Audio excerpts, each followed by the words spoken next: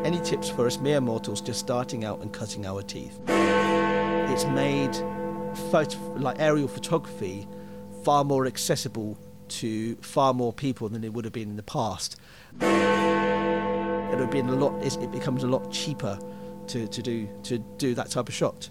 Does that lessen the quality though, because it's cheaper and more accessible? I am the podcast. You are the podcast. Yeah. This podcast is the People's Countryside Environmental Debate Podcast, and we don't talk about the countryside that often, but what we do is open the door to tough conversations that need having, and we hope we'll learn something new.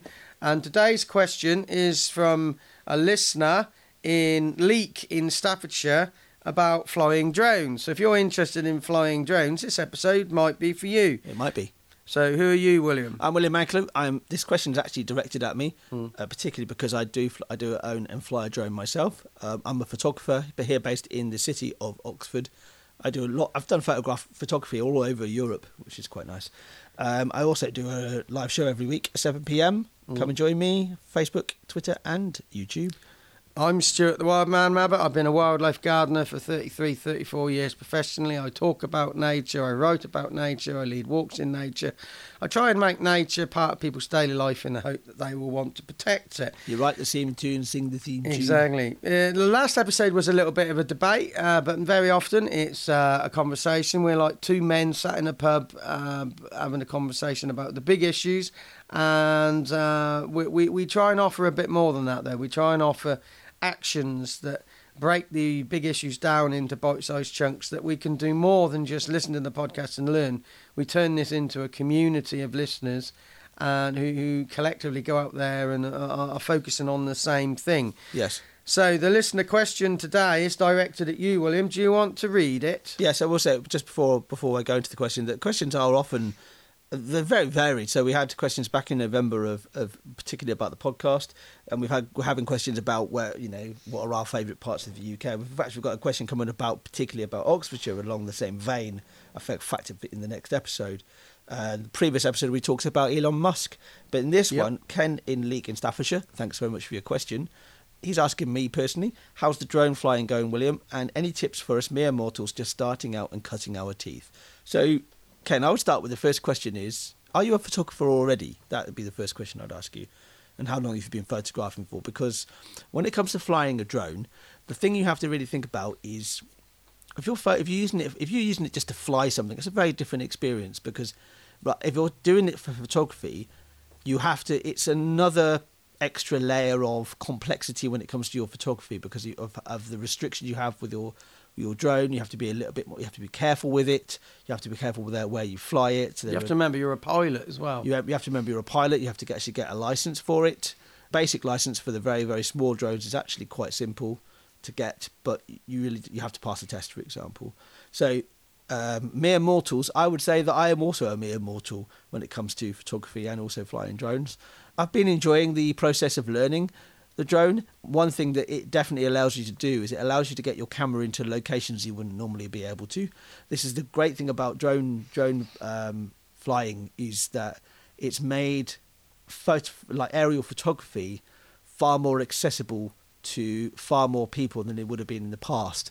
I was watching as an aside, I was watching a real classic film recently, a film called The Shining, directed by Stanley Kubrick, and the actual introduction of that film, I think it's about the first 3 or 4 minutes, is basically it's setting the scene of this car going out into the middle of nowhere. So you're following this car through this mountain pass, and as I was watching it, I was thinking, well, this was all done by helicopter, and some of the shots are very low.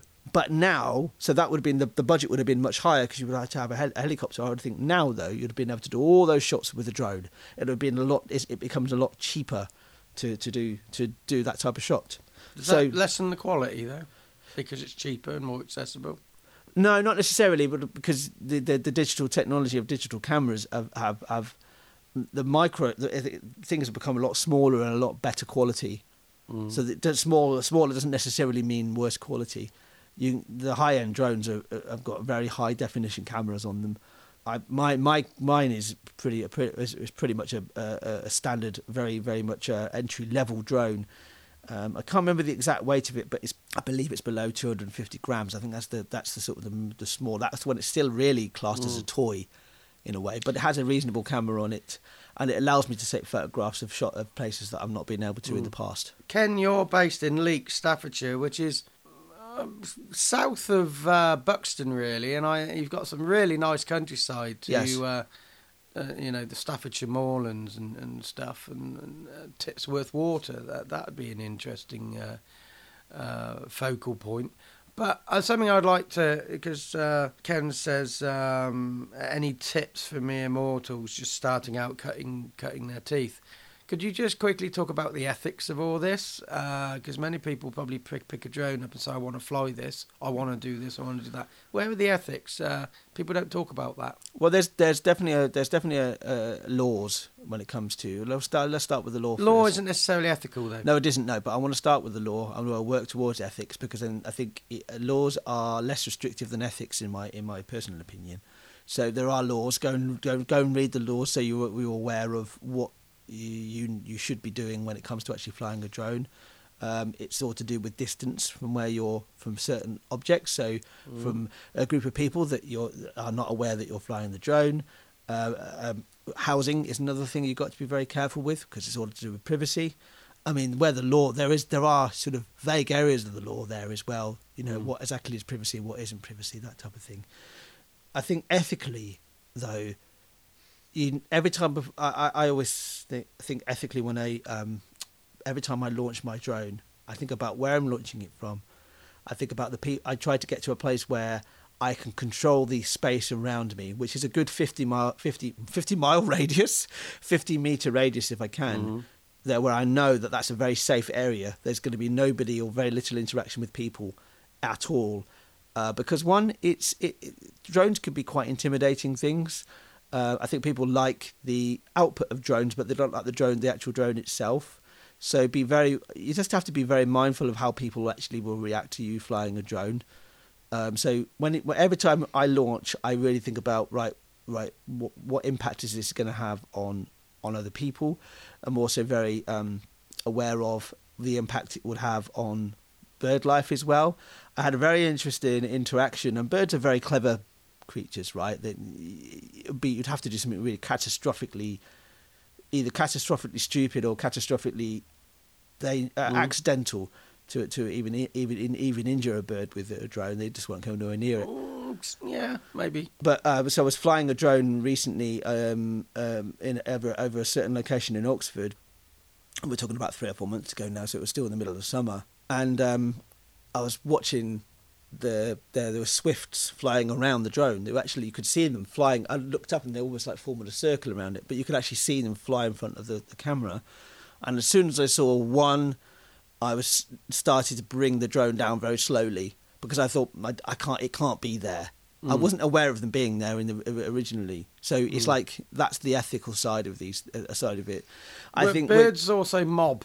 I saw this yesterday. I was exactly. at a bus stop, and there was a red kite flying over. Yes. And there was a group of pigeon, bloke round the corner has pigeons for racing. Yes. And they all sort of flew above this kite and then sort of swooped down and tried to attack it to scare it off. Yes. You might find in breeding season, it's called mobbing. You might find birds mob it, and you have to be careful because the blades can cut their wings. Yeah, exactly. You've got to be so careful.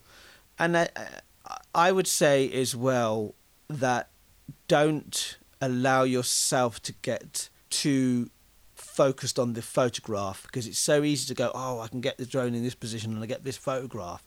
Think about it before you launch. Think about where that drone is going to sit, what it's going to sit over, who's around you at that point in time. There's a YouTuber which I've seen a couple of videos, and I find his videos very people like to support him for some reason, but he's quite obnoxious because he'll go close to a business premises and he'll overfly that business premises. Now, probably legally he's allowed to do that because he's on public land, right? But it's what his motives are. It's the motives, and he has this sort of like a thing of like just it seems to be looking for an argument. Yeah. So the police will come, or the business owner will come and say, well, yes, well, you can't do this. Yes, I can because blah blah blah blah blah. Yeah. Law says this. Law says that. Law says this. Law says that. It's sort of like you get these people who park outside of police stations and then start filming, and then the police come out and try and move them on because it's a security risk. And they say, well, on what grounds? Don't be a complete. Yes. Go and do something else. Yes, so that's the second explicit episode in a row. But so I would say, like with any photography. I mean, I would actually branch this out into street photography. You know, people see that street photography is almost like homeless pornography, if you know what I mean, which I think is true, because I think people take street photography in the sense of, oh, there's somebody in the street, somebody living in the street, I'll take a photograph of them and I'll get lots of likes because I've got empathy, man, rather than actually go and have a conversation with the person, find out their life story and actually take a photograph of the story, not of just a person. Oh, this is Eric. He's fallen on hard times because this has happened in his life. But he really enjoys this in his life. This is why he's holding on to this book. And he's hoping on, at the moment, his challenges are this. It tells a story about the person. So if you're doing drone photography, I mean, a lot of my early shots in particular have been get the drone up, do a little bit of easy manoeuvres and take a few shots because because I just want to get used to doing it. How do you avoid crashes? Because I know you've had one. I had a minor accident. I had this was in Finland. I had my drone, unbeknownst to me, I actually didn't have the collision detection properly enabled. But you can actually have because your drone has various sensors and cameras on it. Obviously the one at the front, but it has various sensors all around it, so it can actually detect any physical objects and it will stop immediately. The great thing about drones, maybe the really simple instruction when it comes to a drone, is if you're flying it and you're not sure whether you've lost control of it or you're not sure of the controls, just let go of the controls. It will just stop. It doesn't really have very much momentum, even when it's flying at quite a high speed. There are various apps that you can check out that will tell you the conditions of the weather at the time, and it will also tell you whether or not you're allowed to fly in that location. It might give you advance warning, because sometimes I was flying a drone in a part of Oxford, which was absolutely fine for me to launch it from that place, but it was saying in the near future, you can't launch it here because of this reason. And I found out actually later on the reason why is because there was, in that vicinity, somebody was going to launch a weather balloon. So they would mark out a certain area. If you're near any sort of big airport or airport of any size really, and not just military, but military is definitely got to be very careful about military bases because for obvious reasons, security reasons. Same for public or private air bases or airfields. It's security, but it's also safety as well. You've just got to be very much aware of these things. It's not the airspace over the UK is restricted, but there are definitely places you can get your drone up. Is that a euphemism? Are there any models of drones that you could recommend? I don't know enough about drones to be honest with you to answer that question. And I've seen you when you're flying your drone, you've linked it to your telephone there in some way, so you're controlling it through that. Yeah, so the controls. So the controls are actually through a remote. You can actually control the drone without the phone entirely because the controls are actually like a remote control. They'll have two, like just a remote control device. But what you do is you attach your phone to it, and the phone actually then connects to. It has its own software for the. So I've got a DJI. I can't remember the exact model, but DJI is one of those sort of big Chinese makes of drones. They actually provide you software which links directly to your phone. What the phone does is it gives you the visuals from the camera, but it also gives you things like altitude and all sorts of different readings. It tells you that that give you information about your drone. You need to be able to have a certain amount of connections, so satellite connections, I believe it is, to actually really make it reliable. So you can control your drone relatively well. The thing that I always find really useful as well is you can do what's called a precision takeoff with the DJI drone. I don't know whether drones do this. I'm sure they do. So the drone will actually just go up to about, I think it's 1.6 meters, and as it's taken off, it's taken a series of images of that location, so that if anything happens to the drone, so if the battery's running low, or if you need to get the drone back quickly, you can press the home button and it will automatically come back to that position. Just remember that if you move yourself, that location won't change unless you set it again. There was a story which I heard of a drone being lent to somebody, and that person was on a narrowboat holiday, so a barge holiday on the canal, and they set it so it would follow them, do a continuous video, and follow it, tracking the barge, and they pressed the home button. The home button. Where they started and landed in the water. Landed in the water. Yeah. So, what happened? Where's the fail safe? What happens if your phone and all the apps start failing? How do you land that thing safely? If a drone goes out of range for any reason, it will automatically return to the place that you set as home, or the place it launched from. It's an automatic response. It will also tell you when the battery's running low. It will start beeping at you the battery's running low. So there's a lot of fail safes as well. Ken in Leek, Staffordshire, North Midlands, England. Does that answer your question? The question was, how's drone flying going, William? And any tips for us mere mortals just starting out and cutting our teeth? Yeah, I mean, I'd love to see your photographs if you actually are out there, especially in the Peak District, because Leek is in the Peak District pretty much, isn't it? Yeah, just south of. Yeah, so if you're getting out to the Peak District, I'd love to see some photographs that you've got. I'm on social media myself, shot at an angle on Instagram and Twitter and Facebook. So if you're on any of those, you can also email me, william@shotatanangle.co.uk. I'd love to see your photographs. I think I'd love to see anybody's photographs. Just email me your photographs and I can do some critique for you as well. I think the Peak District starts just past the Roaches and Titsworth water, because I think south of there is the Staffordshire Moors, but it's Axe Edge and Longnor, maybe that starts tipping into the Peak District, but it's a bit of a grey area where all these things begin and end. Anyway, that was Ken in Leek, and the next episode we got a listener called Kenny. Who killed Kenny? So from Ken to Kenny. Yeah, in Little Whitnam, Oxfordshire, England. If you know Whitnam Clumps, that's very close to Little Whitnam. So he has a question. There's also a Long Whitnam as well, isn't there? Yep, and it's about... the question's going to be about our favourite parts of Oxfordshire. So stop by, check us out. We're back very soon.